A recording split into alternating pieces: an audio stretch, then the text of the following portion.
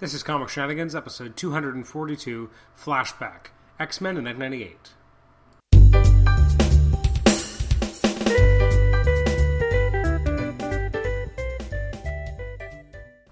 Welcome to Comic Shenanigans. This is episode 242. It's the Flashback to X-Men in 1998 episode.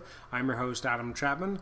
Last episode, episode 240, we did a flashback to the Amazing Spider-Man, specifically the actual Amazing Spider-Man comic in 1997, or at least the cover-dated issues for 1997.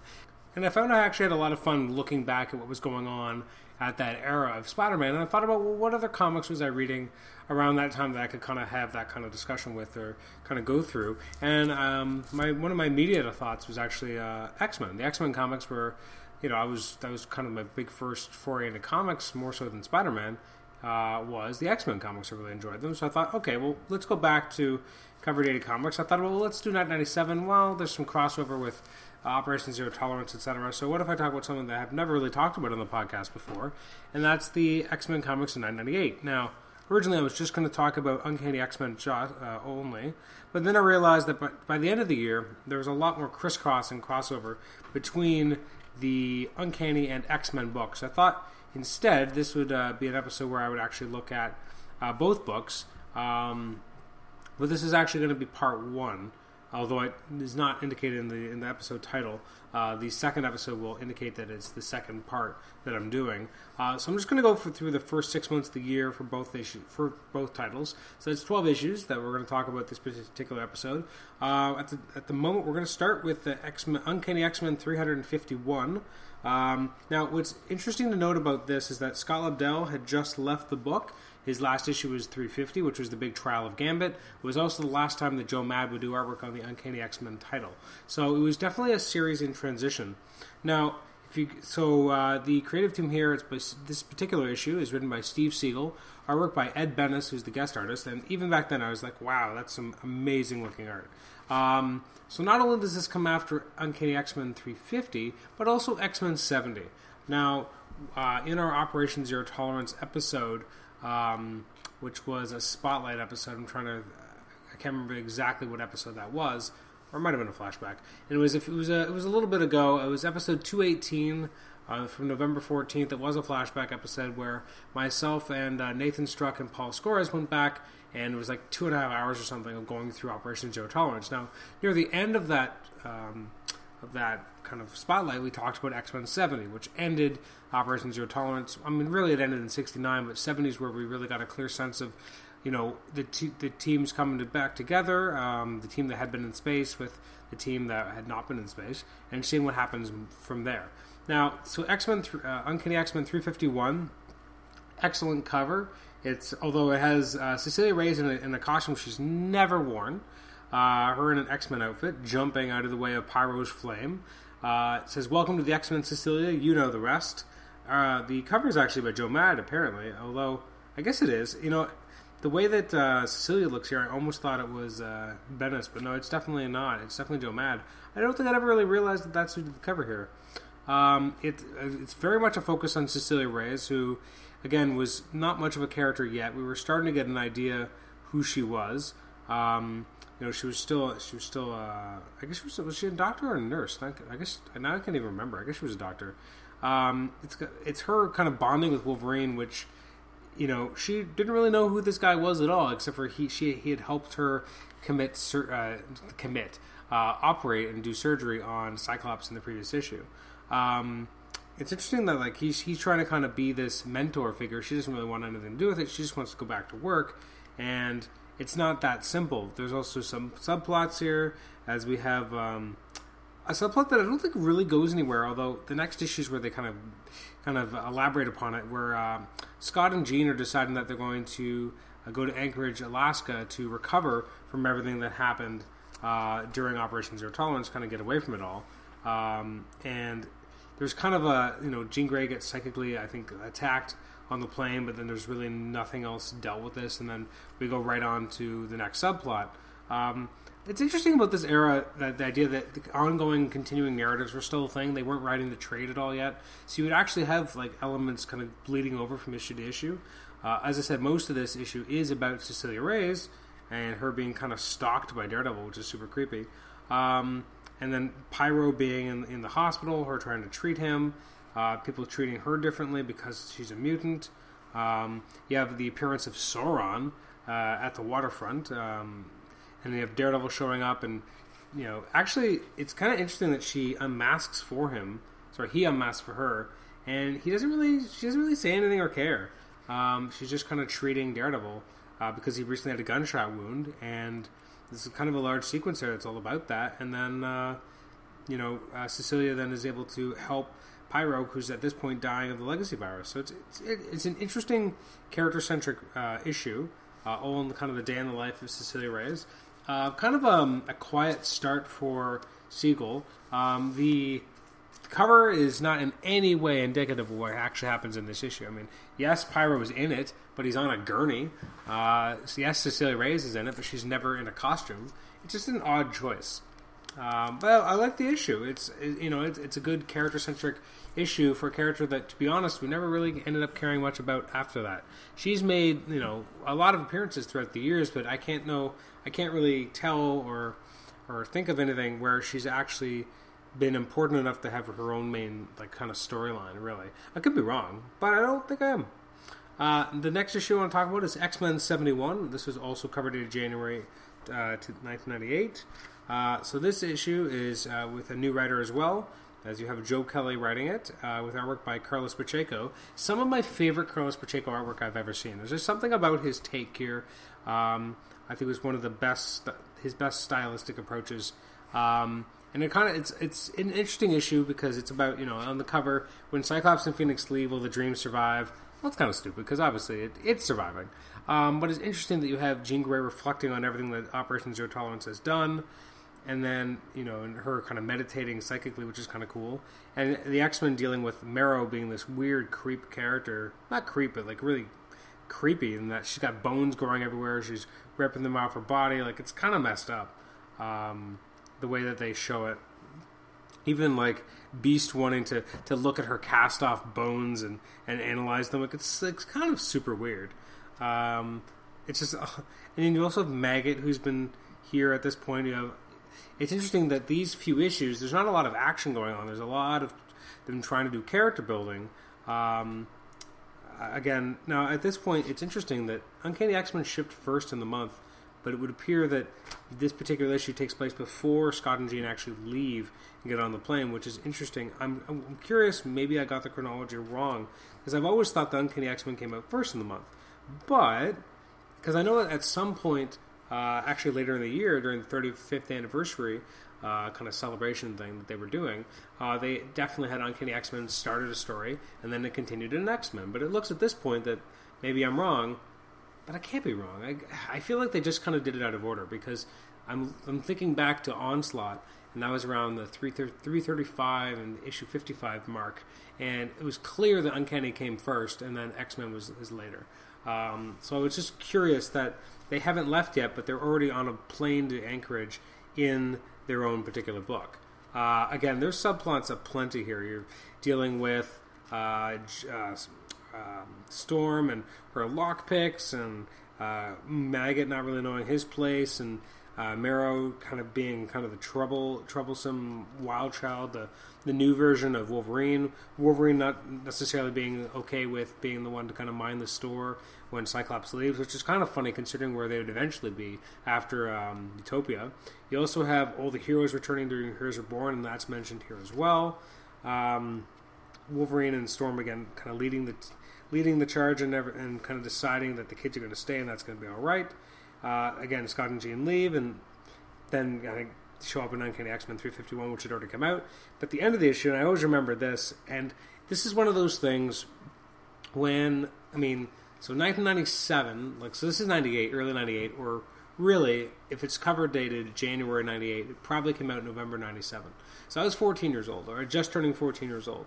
So the last page in this comic, you have, you have Marrow kind of being a troublemaker, and Wolverine showing up in the basement, lighting a cigarette back when he, or not even a cigarette, lighting a cigar back when he did that. And I love the dialogue, which is perfect if you're 14 years old. You love it when you're 14. It's Marrow saying, "You don't belong down here, old man. This is not your place anymore. Leave." And then Wolverine, and again, if you're 14 years old, this is badass. "I don't think so, girly. This is a school, my school, not the cesspool you're used to. You gonna bed down here, Marrow? You've got a lot to learn." And the bells just rang. School's in. And I'm like, okay, that's really cliche, but when you're a kid, you're like, holy fuck, that's awesome. Especially considering the next issue, which has a really cool throwdown fight between the two characters. Which I really enjoyed for a long time. Now, the next issue I'm going to talk about is Uncanny X-Men 352. On the cover, it just says Turbulence, featuring possibly the most artists ever on one title. And they're kind of not wrong. It's not exactly a strong point for this particular issue. Now, it is written again by Steve Siegel, and the artwork is by the following. And this is a large list. It's by Hamner, Edwards, Banks, Terry Dodson, Williams, and Cassidy. Now, it doesn't tell you who does which. The inkers are Martin, Edwards, Holdridge, Rachel Dodson, Gray, and Cassidy. So that is a lot of cooks in the kitchen. And it is, as you would imagine, an artistic mess. We get a little bit more sense of what's going on the plane. There's a lot of turbulence. Jean and Scott have a long kind of conversation with each other psychically. The artwork is shifting every page. There's something wrong on this plane. You flash back to the mansion, and there's stuff here where like the mansion looks like it's in a really bad repair, but in the previous issues it looked fine. It makes sense because Juggernaut had just kind of stormed through the place, but it just felt odd that it wasn't really referenced earlier. Again, the artwork is extremely muddy in some of these pages, and then you flip the page and it's a lot cleaner, but you know, it's such a, you're almost getting artistic whiplash when you read this issue. There's so many anchors, so many writers, terrorists on a plane, Cannonball not really liking that Maggot's there and snooping through his stuff, and again, not much is really happening. You have this little mini heist on the plane, but it's not exactly the most exciting subplot. You know, and it takes up so much of this issue, and then again, it's just not that interesting. Now, the end of the issue is interesting because you get an idea that something's going on with Department H and what might go on from there, which is cool. And again, you feel like that Siegel start trying to change the page and kind of move Cyclops and Jean Grey kind of out of the story, but not quite. They still want them to have their own subplots of their own while focusing on the mansion. But again, the artwork really rips this story apart. And the story's kind of flimsy to begin with because, again, it's not the most interesting story of, oh, look, it's Scott and Jean, they're headed to Anchorage. Oh, there's terrorists on the plane. Like, all right, well, thanks for that issue. Considering the strong character work that was in the issue previous, it's surprising, I guess. Next up is the, again in February, X-Men 72 by Joe Kelly, artwork by Carlos Pacheco again. It's Wolverine versus Marrow. And again, we pick up almost exactly where we left off, with Wolverine and Marrow kind of having words, and they decide that they're going to have a throwdown. We also have Ambassador Haller approached by Sabre, which will begin an interesting subplot that ends up not really going anywhere. Cannonball at this point was kind of, you know, intrigued by Marrow and kind of interested in her. Joseph was still part of the team trying to help rebuild the mansion, which again feels like it's taking a little long. Maggot is the character who most quickly has ever gone from being potentially cool to ridiculously boring and no one cares. The year, and a half previous, right before Operation Zero Tolerance, he had like this one issue where he kind of showed up and looked menacing and cool, and then about like 5 months later, he's looking really super thin, gangly, with a stupid haircut. It doesn't seem like an interesting character. But really, the big part about this issue is more about the knockdown drag-out fight between Marrow and Wolverine, which is really cool. Again, Wolverine at this point doesn't have adamantium, so it's got these two characters just with bone like kind of claws. Where there's a subplot going here that Gabrielle Haller and Sabre are curious about this forger who may have forged some identities for Magneto. Again, Magneto had just been discovered to still be alive at the end of 350, so this is a big deal that Magneto was still operating even though Joseph was around. We go to the next issue. We have a nice issue. Next page, again, you have Wolverine and Marrow having this cool fight, but at the same time, there's weird 90s stuff where, like, pretty sure that Marrow is, like, tasting, I don't know, what, his blood or her blood? I don't even know. Like, it's messed up enough. Again, it's a cool fight to kind of see Marrow, like, sticking, like, a bone right through his neck, and it kind of unlocks the most feral side of Wolverine. He tries to, like, kill Marrow, and then I always loved this shot as a kid. Cannonball, full speed, grabs Wolverine and smashes him into a wall to stop the fight. You know, kind of messed up, and Marrow, again, not thinking that she really belongs with the X-Men, and going back to Callisto, who got injured in 347 of Uncanny X-Men, which is really cool. And again, there's an idea here that there's some sort of there's a subplot of a kind of a trail of murders as well. A good issue, you know. Again, it's very of its time, but you know, it's kind of fun to kind of read Wolverine versus kind of the new Wolverine, who is obviously Marrow. That's who she was patterned after. She was basically a Hawkeye / Wolverine character. Now that Wolverine was, you know, not the now he's basically the teacher. He's basically taking care of things, which obviously in the more modern period happens even further. We have Uncanny X-Men 353. The gloves are off. It's horrible cover by Chris Bachalo. Sorely aggravating. Like, I remember when I first saw this, I was just not a big fan of his art because it just felt so what's the word? Like, it was very stylized, but not in the way I was used to. This issue is by Steve Siegel and Chris Bachalo, or Bachalo, however you want to say it. You have Rogue dreaming about kind of attacking and taking on aspects of Wolverine, which is kind of weird. Oh man, I miss Angel and Psylocke being a couple. I don't know why, but I always kind of like that. Now, one thing I want to point out, and this has nothing to do with the issue itself. It's more to do just with personal taste. At the center of this issue, it just says, it's not just the heroes who are returning. It's a house of ideas homecoming. And it mentions things that are coming up. So you flip through, and it's just the 2-page spread. And in the middle, there's the kind of like, almost like a little mini book. And it's mentioning things that are happening throughout the comics at the time. And it's just an interesting snapshot of where Marvel Comics was at the beginning of 1998. It says, X-Men Legacy Virus. At what price will the cure be found? Now, they were still a few years away from the cure being found, so I don't know what they were talking about there. But it's just interesting that they're mentioning it. Spider-Man, Spider Hunt. Either Spider-Man dies or Spider-Man dies. So Spider Hunt was about to happen.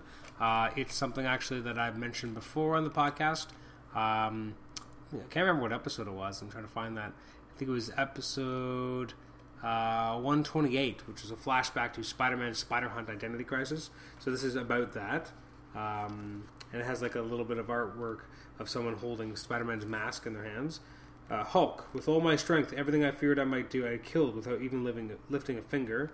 I forget what that's even necessarily a reference to. It must be a reference to Betty Banner dying. She must have died right around this period. Thor, great shall be the fabled tale of my return. All of hell will surely tremble at the second coming of Odinson. Then you got Blade. Guess who's got a stake in this now, suckers? Wolverine just saying snicked. And it was all kind of things that were happening at the time. Now, the most interesting, the only reason I bring it up at all, is that the last little snippet of this says Excelsior Comics, which was never the name of a comic. And it just says Spider-Girl. Believe it. So the idea here, and then the next page had a view to the future, and it had kind of all these kind of things, mentioning things that were coming up. So it said, the most unexpected story the entire world's been waiting for, Wolverine 125. I tend to disagree. I've read that comic. No one's been waiting for that. Unless they really want to see Wolverine end up being revealed as being married to Viper. Or getting married to Viper. That's about it. The Fate of the Killer of Graydon Creed, X-Factor 150. That issue never happened.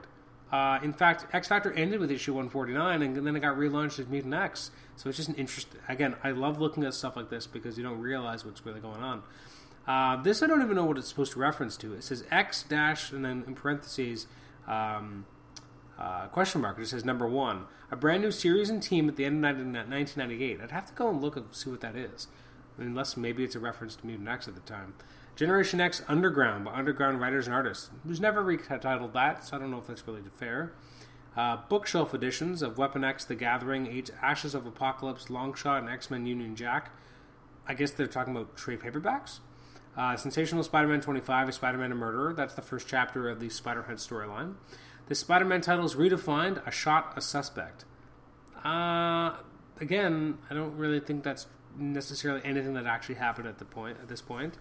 Alpha Flight, Department H Exposed. I think that did happen in the newly relaunched Alpha Flight book at that time. Who will be the new Avengers? Avengers number 4. No, that's true. In Avengers number 4, they've selected the new team of Avengers going forward. Captain America versus Iron Man. Captain America number 6 and Iron Man number 5. As far as I recall, that's not in any way true either, so that didn't really happen. Avengers versus the Thunderbolts. That happened. A Serial Killer, Rome Hell's Kitchen, Daredevil 374. I could be wrong, but I think the book ended right around that point and then got relaunched by Kevin Smith. The Thunder Returns to the Heavens, Thor number 1. It did get relaunched.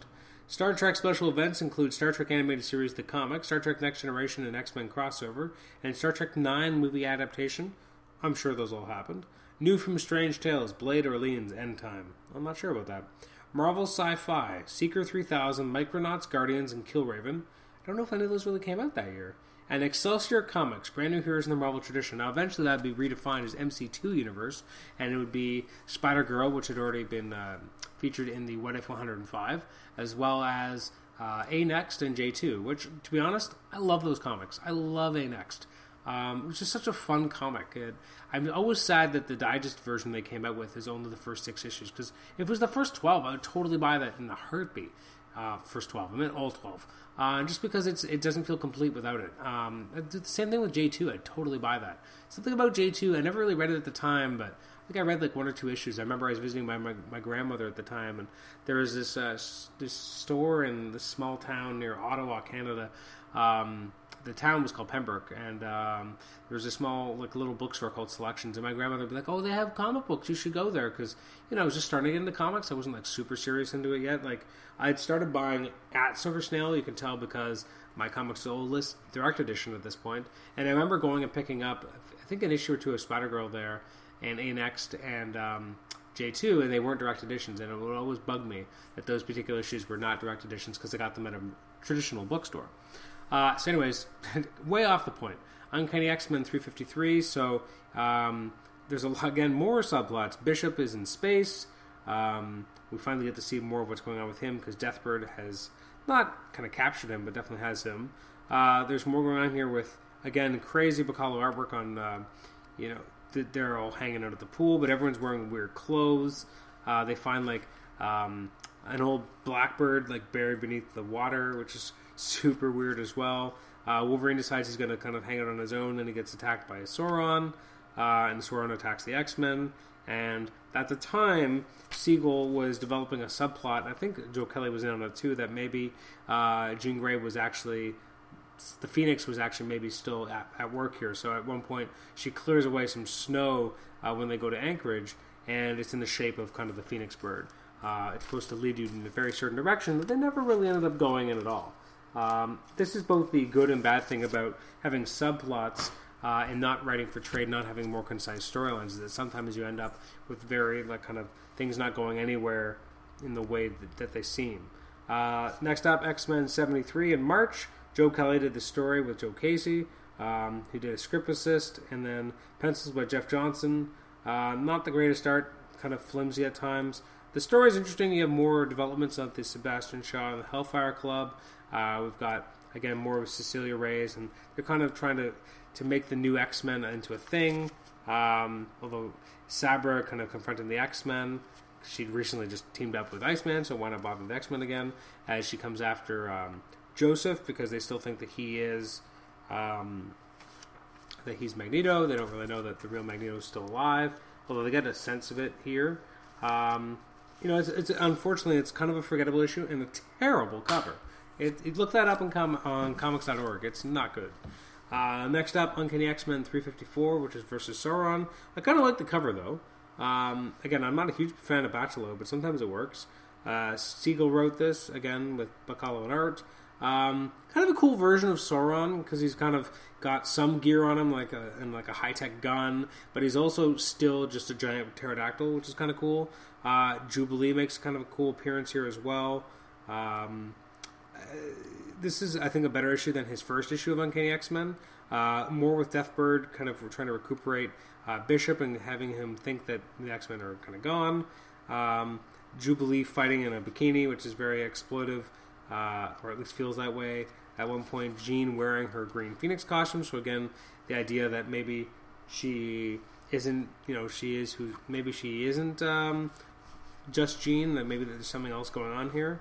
Also, at this point, because of the pain that Cyclops is in, his optic blasts aren't quite the same, or they're the same, he's just not able to concentrate on it, so you have him kind of doing target practice on his own.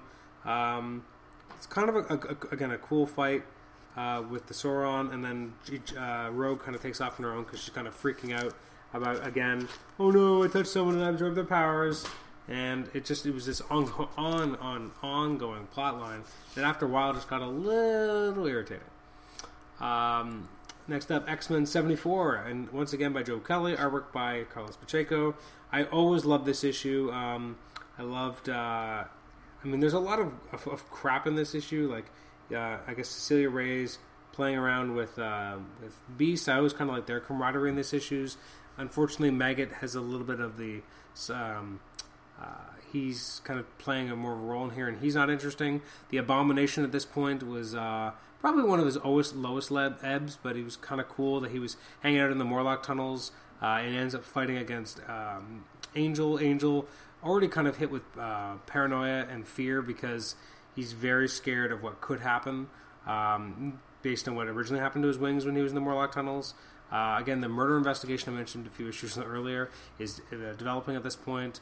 Marrow and Angel kind of come to a little bit of their own kind of understanding here. She's got these flechettes, so the idea that maybe she's a bit of more of a relationship, or not relationship, but a little bit of idol worship when it comes to Angel. And at the end of the issue, we have Wolverine wearing, I guess, ripped jeans, but it looks like he's barely wearing a loincloth, and he's got some sort of ripped, it looks like something's ripped open his body of some kind. Maggot's freaking out, although Maggot is all blue, and I guess he's freaked out and really using his powers, which never really made sense. The main part of the issue is basically, Angel's in the Morlock tunnels looking for Marrow, and then he comes afoul of Abomination and tries to survive, and him and Marrow are able to kind of call him off, basically. I always liked the issue, though. Looking back on it, maybe it's not that strong, and maybe we didn't deserve it, but I definitely enjoyed it. The next issue from May is, again, Siegel and Bacalo. It's a showdown with Alpha Flight. Actually, I gotta admit, I did not like Bacalo back when this was originally on. But looking at it, or when it was originally on, like it was a TV show. When this was originally released, I was not a huge fan of the artwork, but maybe I was wrong, or maybe I just wasn't ready for Bacalo, because I'm looking at this here, and some of it, it's getting tighter every issue. We have, Alpha Flight just bringing in, trying to bring in Wolverine. He's just recently, trying to bring Sauron to the authorities. Realized that not everything is as it seems, because they thought that Wolverine was involved in killing one of their members. I think actually it might have been Hudson. I'm not sure. Or no, it couldn't have been because he's here. He gutted someone, or they thought so. That was, again, Siegel at the time was writing the relaunched Alpha Flight, so it was kind of cool to see the teams fight. Although, again, if you look at the cover, the X-Men consist of Maggot, Storm, Rogue, Cannonball, and Wolverine, and Eeny Meeny. And then Alpha Flight is Puck, I guess a weird version of Box, Flex, Radius, a girl I don't remember, a younger, I think clone version of Guardian at the time, a Vindicator, and then an actual Sasquatch, who at the time they thought was just Walter Langowski, who had devolved more, which is super stupid. Don't you vet your members a little bit more than that? But again, it's kind of one of those common misunderstandings in comic books, but still kind of fun to read. And again, the artwork by Bacalo was at the time. I've read 3 issues of his so far, or I've mentioned 3 of his issues, 353 to 355, and with each issue, definitely is getting stronger. Then we have X-Men 75, which is terrible. I never thought it was good. I brought back the idea, or the concept of the Nagrai, but it was just overly long, very of its era in terms of way too much narration, way too much kind of meaningless chatter, and not enough storyline, and it wasn't that good to begin with. It's written by Joe Kelly, artwork by German Garcia. I think of the period, I think overall Uncanny was probably the stronger book. The artwork in here doesn't really help at all in terms of making it stronger. Again, there are some great house ads, though, that I enjoy. One of them being for Identity Crisis, which, again, I talked about in episode 128, which was how long can one wall crawler be 4 different heroes before the walls start closing in? It was actually pretty easy for Spider-Man to do it. But, again, the whole storyline with the Negrai and Wolverine kind of being potentially, taken over by these alien demonic creatures, it just kind of goes on too long. And never really feels like it's worth the extra length. I guess and the artwork, again, extremely inconsistent, kind of terrible. At times it was very loose on details. It really leaves a lot to be desired.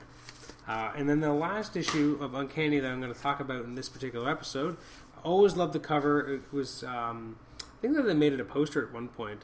Again, Siegel and Bacalo is the creative team. They've got the original X-Men on the cover, very cool. You're going to see them all together as the original X-Men go and visit Scott because he's worried about her potentially being, Jean Grey potentially turning back into the Phoenix. And it's kind of nice to get the original X-Men all together, kind of talking about the past, etc. At the same time, you have the storyline with Rogue and this guy who may help her with her powers, which, again, that hasn't been done a million times.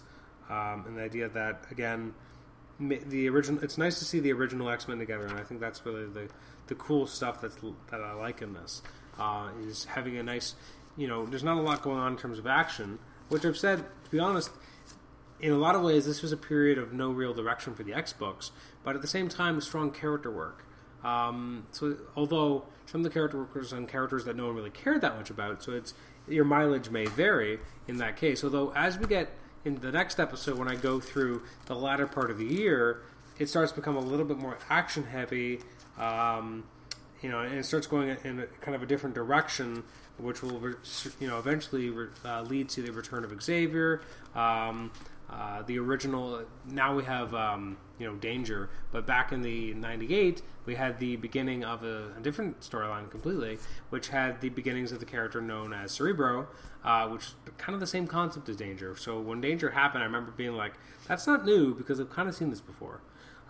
Next up, X-Men 76. Unfortunately, kind of a sad spot to leave it off, as it's the tragic origin of Maggot. And it's a terrible cover by Adam Pollina. I believe it's by Adam Pollina. It sure looks like Adam Pollina. If it's not Adam Pollina, I will be absolutely shocked, because it definitely looks like his skinny portrayal of characters, but I could be wrong. The guest penciler for the issue was Matt Broom, with our guest inkers Sean Parsons with Aaron Soud. It's written by Joe Kelly. I actually kind of like their artwork.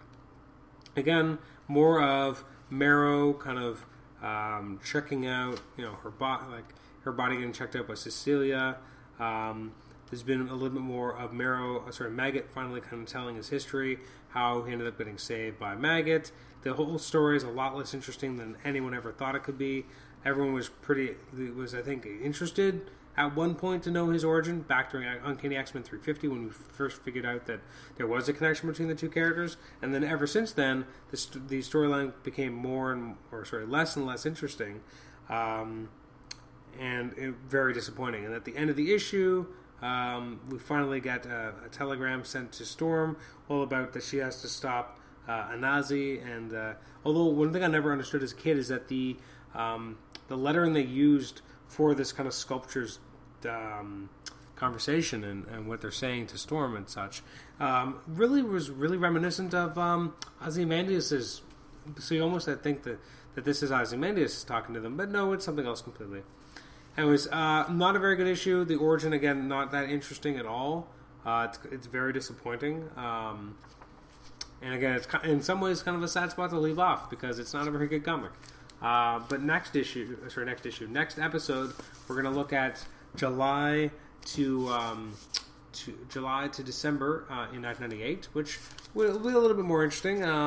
As I said, things will pick up. There's some action in space. There's the return of Gambit. There's the giant-sized 35th anniversary milestones. So things will definitely pick up a little in the next issue, the next episode that I do, which will be the part 2 of the flashback to X-Men in 98. Jesus. I cannot say anything right today. So thanks very much for joining me for this episode, and you can email us at comicshenanigans@gmail.com, like us on Facebook, rate and review us on iTunes, subscribe to us on iTunes, and you can also post in our H2 Realms thread as well. So next episode, 244, will likely be the part 2 of this flashback, although it might be something else. It depends on, I guess what tickles my fancy. But thanks for joining us for this episode, and we'll catch you next time. Bye-bye.